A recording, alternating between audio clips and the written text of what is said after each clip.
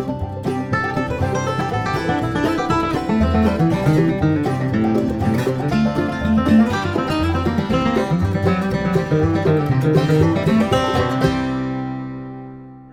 in the book of Acts. Last week we were in Acts chapter 9 and we saw a very massive change in a non-believing Jew. We saw Saul, the persecutor of Christians, we saw him become a Christian himself. And so this week we're in Acts chapter 10, if you want to keep the scripture open there. And we're going to see a massive change in a believing Jew. Because Peter will finally understand that God wants the good news to go way beyond the Jews. And so what do I mean by a massive change in believer? Because he is, after all, he's the top believer in Jerusalem. He's the leader of the church of believers. Why should he have to change? And it comes down to a simple word, prejudice. You go, well, that's interesting. Because you see, the Jews were very prejudiced. They considered people who weren't Jews to be dogs. That's what they would call them. Literally, they thought their only purpose was to be fuel for the fires of hell. And they're all unclean. And if you would go into one of their houses, a Gentile's house, just going into the house would make you unclean. And if the Gentile came into your house, well, that would make your place unclean. And this prejudice came from way back from what they understood it meant to be a child of Abraham. Because they could track their racial lineage all the way back to Abraham. And as well as that, they had the Torah, the law and the prophets. As well as that, they knew they were God's chosen people. We are God's chosen people. And they have a history of the things God has done. And, you go and you read history, but you don't understand that for them history was the story of their grandparents and their grandparents passed down in their actual family to them. And so that all adds up to them believing they were special and no one else is in their class. And you know what? They're not unique in that, are they? Because civilizations and people groups and tribal groups and nations have been manufacturing and propagating their unique identity since the beginning of time. We've got football tribes, we've got theological tribes, we've got philosophical tribes, political tribes, economic tribes, and this is almost endless. And that's why this story we're going to look at this morning is so incredible, because its high point is that there is one place where there is no prejudice. There's one place where there are no tribes against one another, and that place is God's family, God's kingdom. That is unique to the world. Peter began to speak. Acts chapter 10, verse 34. Peter began to speak, I now realize how true it is that God does not show favoritism, but accepts from every nation the one who fears him and does what's right. You see, even though they had the Holy Spirit had come to them,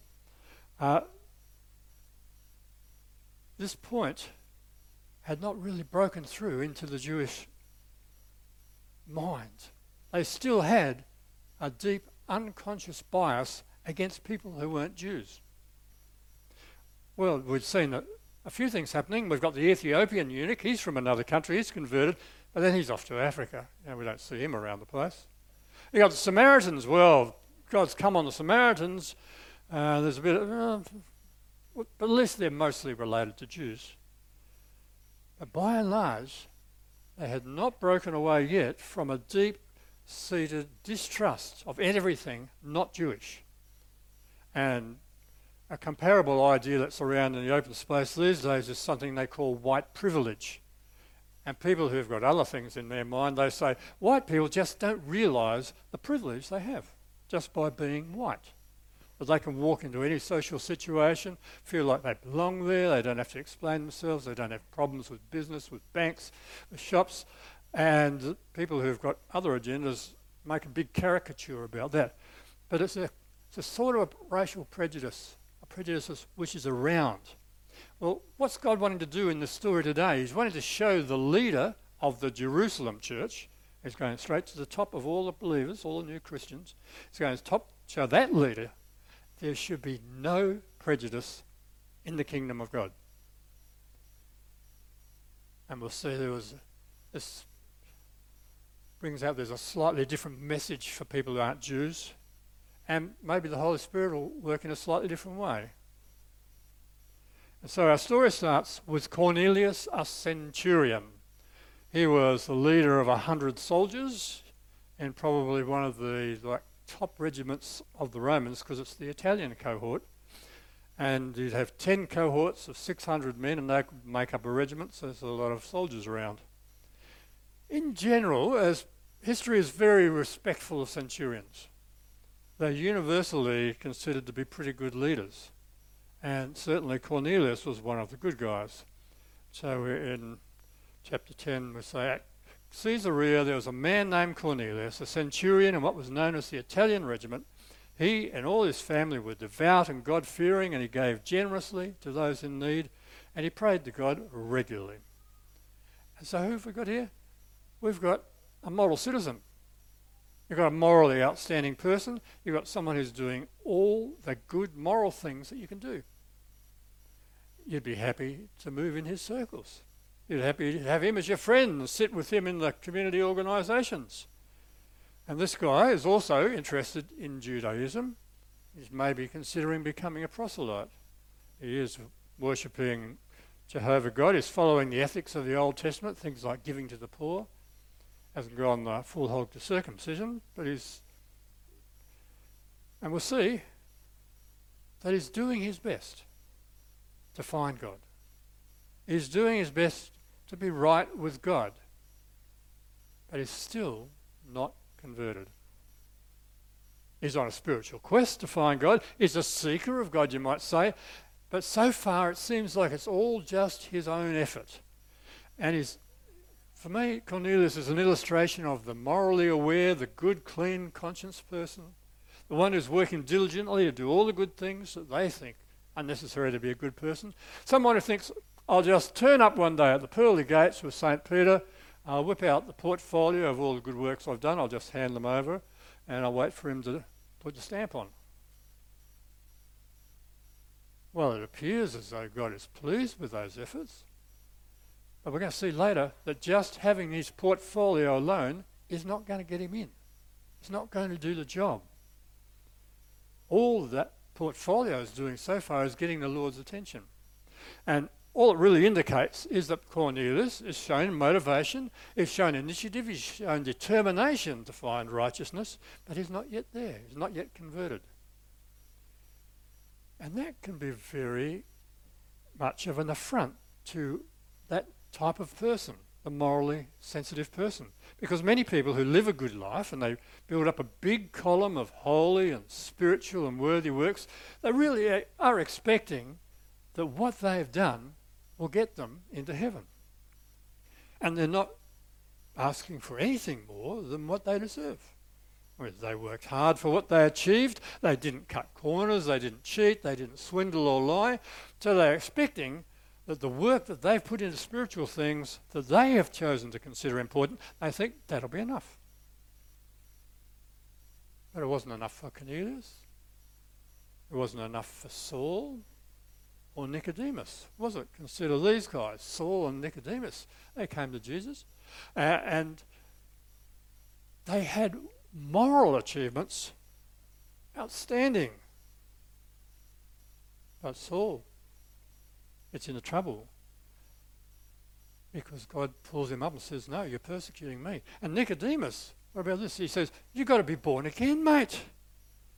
So all that immense list of all the good things you've done in your life, they don't mean anything, because put them aside and be born again. So, with that as a background, let's carry on. Verse 3 there. One day about 3 in the afternoon, he had a vision, and he distinctly saw an angel of God who came to him and said, Cornelius. And Cornelius stared at him in fear. in fear. "What is it, Lord?" he asked. The angel answered, "Your prayers and gifts to the poor have come up as a memorial offering before God. Now, send men to Joppa to bring back a man named Simon, who's called Peter. He is staying with Simon the tanner, whose house is by the sea." Well, Peter's moving in the right direction to get past prejudice because he is staying with a tanner. And they were a bit socially unacceptable because their contact with animal skins made them unclean, and they weren't allowed to enter the temple or the synagogue. And this tanner was living near the sea so that he would have water to use in tanning the hides, and I guess his beach wasn't the best swimming beach in the region. Anyway, orders come, so the centurion snaps into military action, sends off 2 servants and a soldier, because, you get a soldier, people will listen to what you say. And then in God's perfect timing, we see what he does with Peter. About noon the following day, as they were on their journey and approaching the city, Peter went up on the roof to pray. He became hungry and he wanted something to eat. And while the meal was being prepared, he fell into a trance. And he saw heaven opened and something like a large sheet being let down to earth by its 4 corners. It contained all kinds of 4-footed animals as well as reptiles and birds. It's a bit scary. And then a voice told him, "Peter, get up, kill and eat." I wonder which reptile he's got his eye on. "Surely not," Peter replied. "I've never eaten anything impure or unclean." And the voice spoke to him a second time. "Do not call anything impure that God has made clean." And this happened 3 times. And immediately the sheep was taken back to heaven.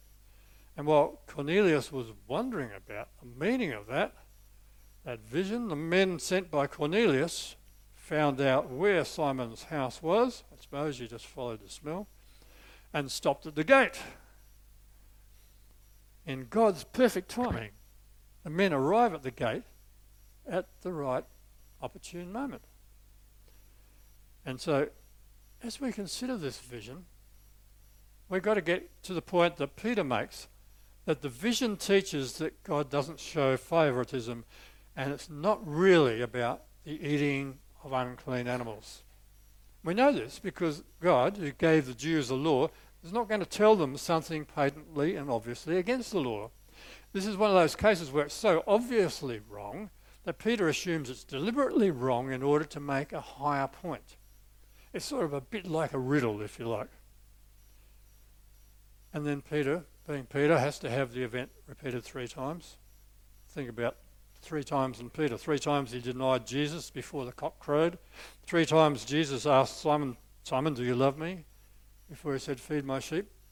And interestingly, the cock crow, according to a Messianic Jew I was listening to, said that's the loud call from the temple to come to prayer, where a man with a very loud voice calls out to the priests and the Levites and the people to come to prayer 3 times a day.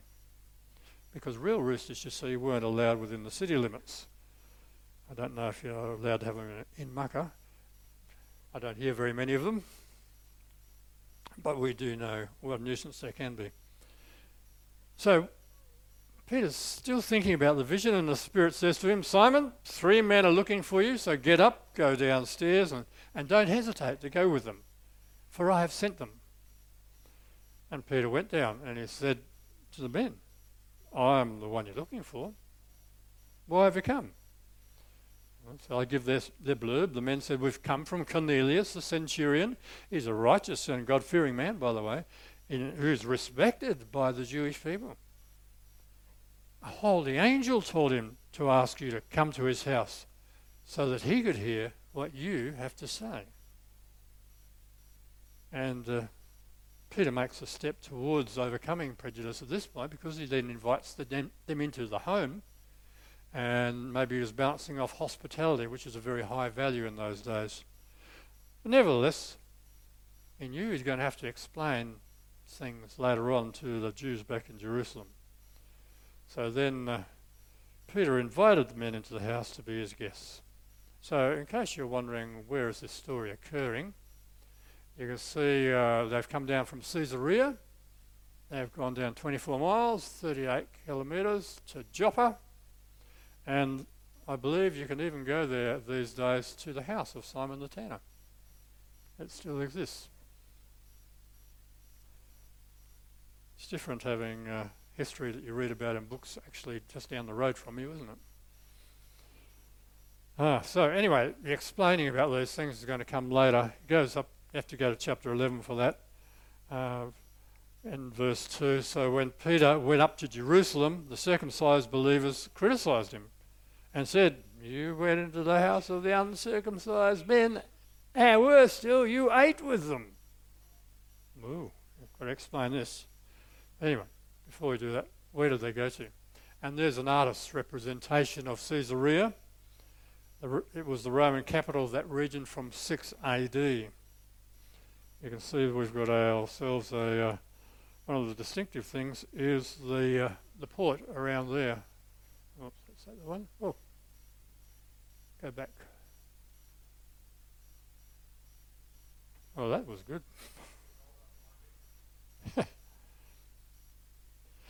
So that seawall that you will find there was man-made, and they tell me that the Romans had invented concrete which hardened underwater.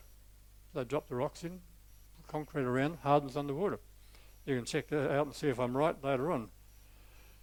And another thing to notice is that Caesarea, where they are there, is different from another Caesarea.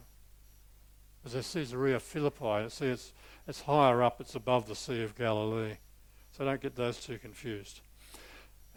Excavations have taken place in Caesarea since 1950, and what they've found there is there's a Roman temple, there's an amphitheatre, there's a hippodrome of fair size because it seated 20,000 people. That's pretty big. There's an aqueduct. And interesting, historically, in 1961 they found a Roman inscription which mentions Pontius Pilate, which is the first mention of Pontius Pilate ever found that can be accurately dated back to his time. So archaeology just keeps finding the truth of God's word. The story goes on. Next day, Peter starts out with them, and some of the believers from Joppa went along. Following day, he arrives in Caesarea, which you now know where it is, and Cornelius is expecting them and called together his relatives. He's got his close friends there, all his buddies there. And as Peter comes in the house, Cornelius met him, fell down in reverence. But Peter made him get up. Stand up, he said. Look, I'm only a man. And while talking with him, Peter went inside and found a large gathering of people. And you go, whoa, preacher's dream. Crowd prepared ahead of time by God, ready to hear your message. And so Peter gets into this, it's an inspiring start. He said to them, "You're well aware that it's against our law for a Jew to associate with or visit you." You go, way to go, Peter. Air your prejudice straight away. I shouldn't be here, folks. And besides, you're all unclean. Great start to a message. But I suppose he recovers a bit as he goes on, or maybe he's just using a preacher's trick, where you set up a problem and then you solve it. Who knows? So he says to them, "You are well aware that it's against our law for a Jew to associate with or visit a Gentile. But," very important but God has shown me that I should not call anyone, like you guys, shouldn't call you impure or unclean. And so, when I was sent for, I came without raising any objection. Now, can I ask you, why did you send for me?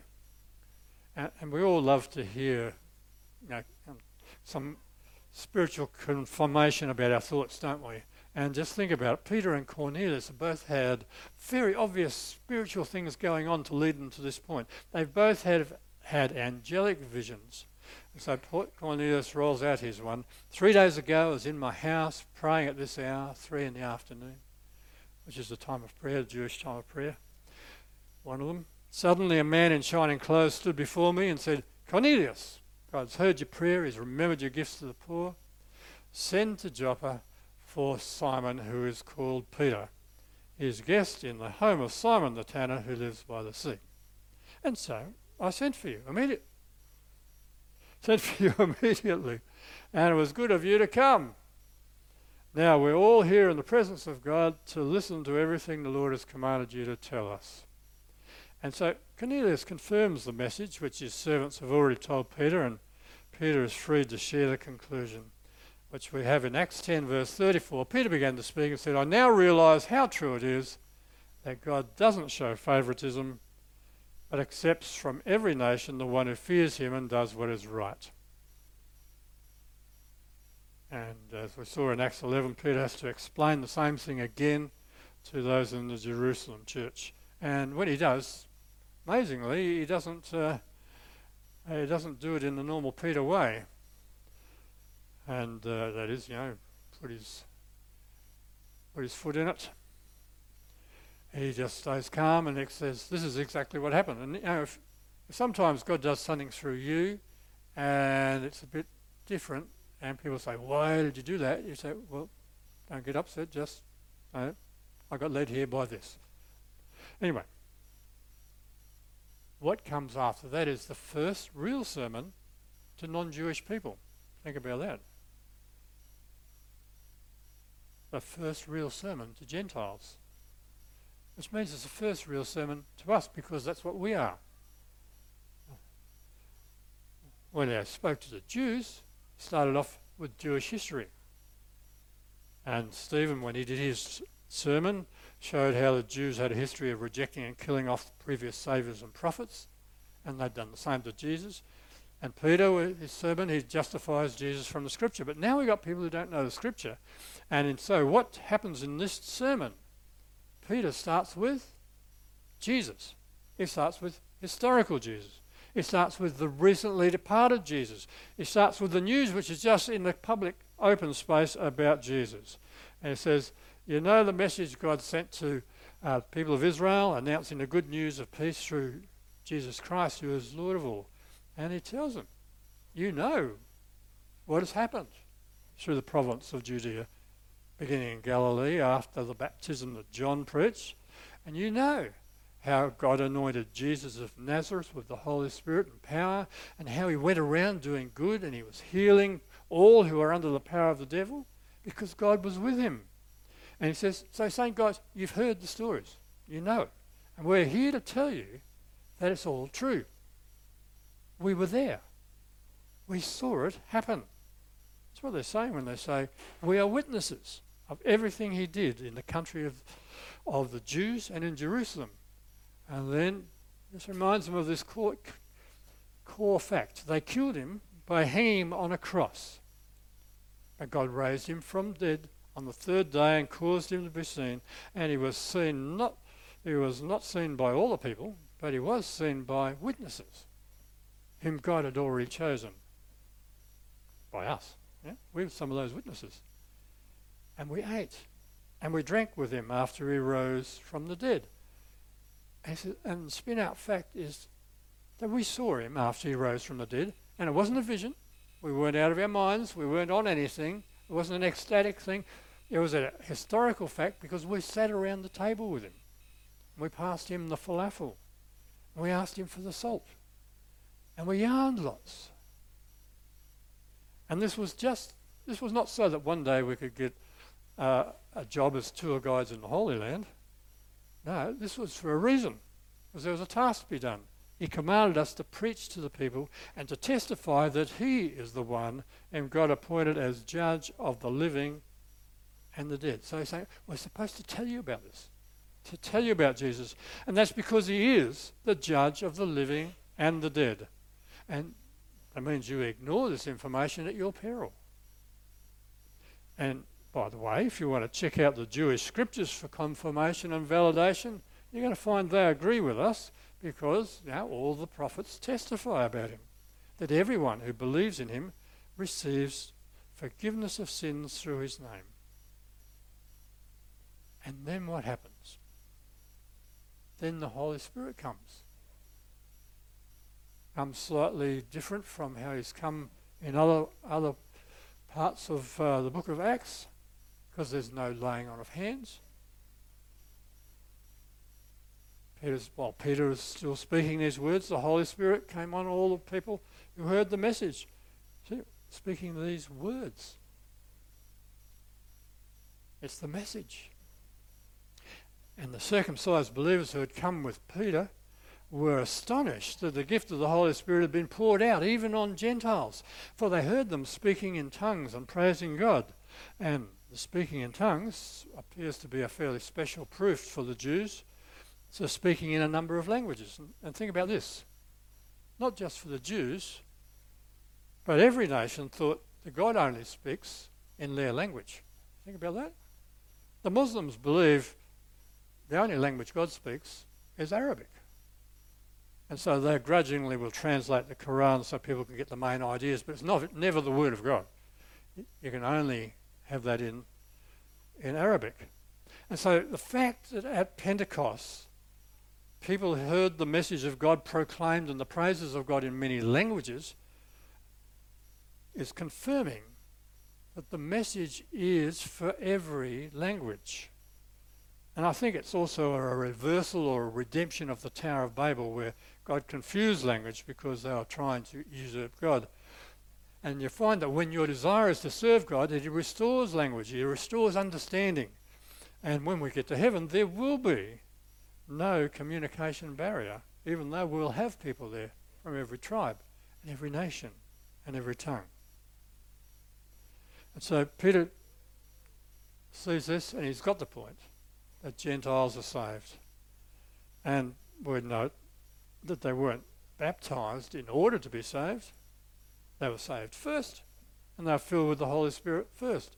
And then they just kept going in obedience. Peter said, surely no one can stand in the way of them being baptized with water. Now they have received the Holy Spirit just as we have. And so he ordered that they be baptized in the name of Jesus Christ. And then he said, stay for a few more days. So if we wrap it all up, what have we got? In Acts chapter 10, we've got the final eradication of prejudice in the Christian church for the early believers. Even those considered previously unclean can be in the church if they believe, and they will receive forgiveness of sins. And all the prophets testify about him that everyone who believes in him receives forgiveness of sins through his name. So Cornelius is now converted. The moral person who thought he had everything sorted learned that being saved is not because you are good enough. It's about understanding that all of our righteousness is like filthy rags in comparison to Christ's righteousness, and it's about accepting the free gift of forgiveness bought for us by Christ's death on the cross. And we can also learn from this Peter's first sermon to Gentiles how to witness to people who don't have a Jewish background. Just tell them about Jesus, about the life of Jesus, about the miracles, about the signs and the wonders, about the death on the cross, and about the resurrection. And tell them that his message was a message of peace with Jesus Christ, who is the Lord of all. I mean, who wouldn't want to know that they're going to be right with the Lord of all? Your sins can be forgiven because what Jesus, the Lord of all, has done. But there's one thing to consider before we go and wrap this up, is that we need to take very seriously the need to scan ourselves to see if we have any prejudices within us. Because we need to show no favoritism ourselves. And we need to understand that if we don't treat everyone equally, then we might be negating the message of Jesus. Think about this. One of the main reasons people don't take Jesus' message more seriously is because of how Christians have lived over the centuries. They haven't taken it seriously enough. They've had massive blind spots of prejudice. And I'll give you one story. Mahatma Gandhi. Apparently he was very taken with Jesus' message, and the Sermon on the Mount in particular spoke very deeply to him, so he thought, I'll go to church. Turns up at church in England one day, at the door, and is informed quite clearly that this church was not the right place for him, and he should find a more suitable church for someone of his colour. So in disgust, he realised the church was not living out of what he'd been reading, and so there was no point in changing from being a Hindu. And the rest is history. Well, after Peter went back to Jerusalem and he related what had happened at Simon the Tanner's place, we have this liberating verse, a liberating phrase under which we all stand some 2,000 years later here in the Eastern Wheat Belt. When they heard this, they had no further objections and praised God, saying, "So then, even to Gentiles, God has granted repentance that leads to life." Even to us, here in Makkah, God has granted repentance that leads to life. If we will reface our lives, turn our faces, that is, to God, then we can have eternal life. Amen. Let's pray. Gracious Lord, we thank you for the wonderful gift, the heritage under which we stand, being here in Makkah, so many miles away, so many cultures away, so many years away. Still you are the judge of the living and the dead.